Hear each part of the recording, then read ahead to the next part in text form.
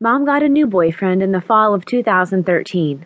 I was 18 then, not too far shy of 19, but still as innocent and as wide-eyed as the thing could be. His name was Jack, another one of the silent but strong types that my mom seemed to like. With long hair he kept tied up in a kind of oriental-style double ponytail, and green eyes like damp forest moss. Mom had been jackknifing herself from boyfriend to boyfriend ever since my dad died, and I figured this one would be no different. He'd stick around for maybe a couple of months, just enough time for reality to kick in and the relationship to run its course, and then he'd be off again, and Mom would be back in the game looking for another.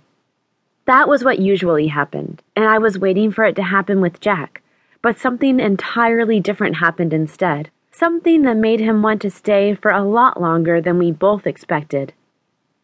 Jack started spending more and more time at the house, and Mom trusted him enough to leave him alone waiting while she went to work.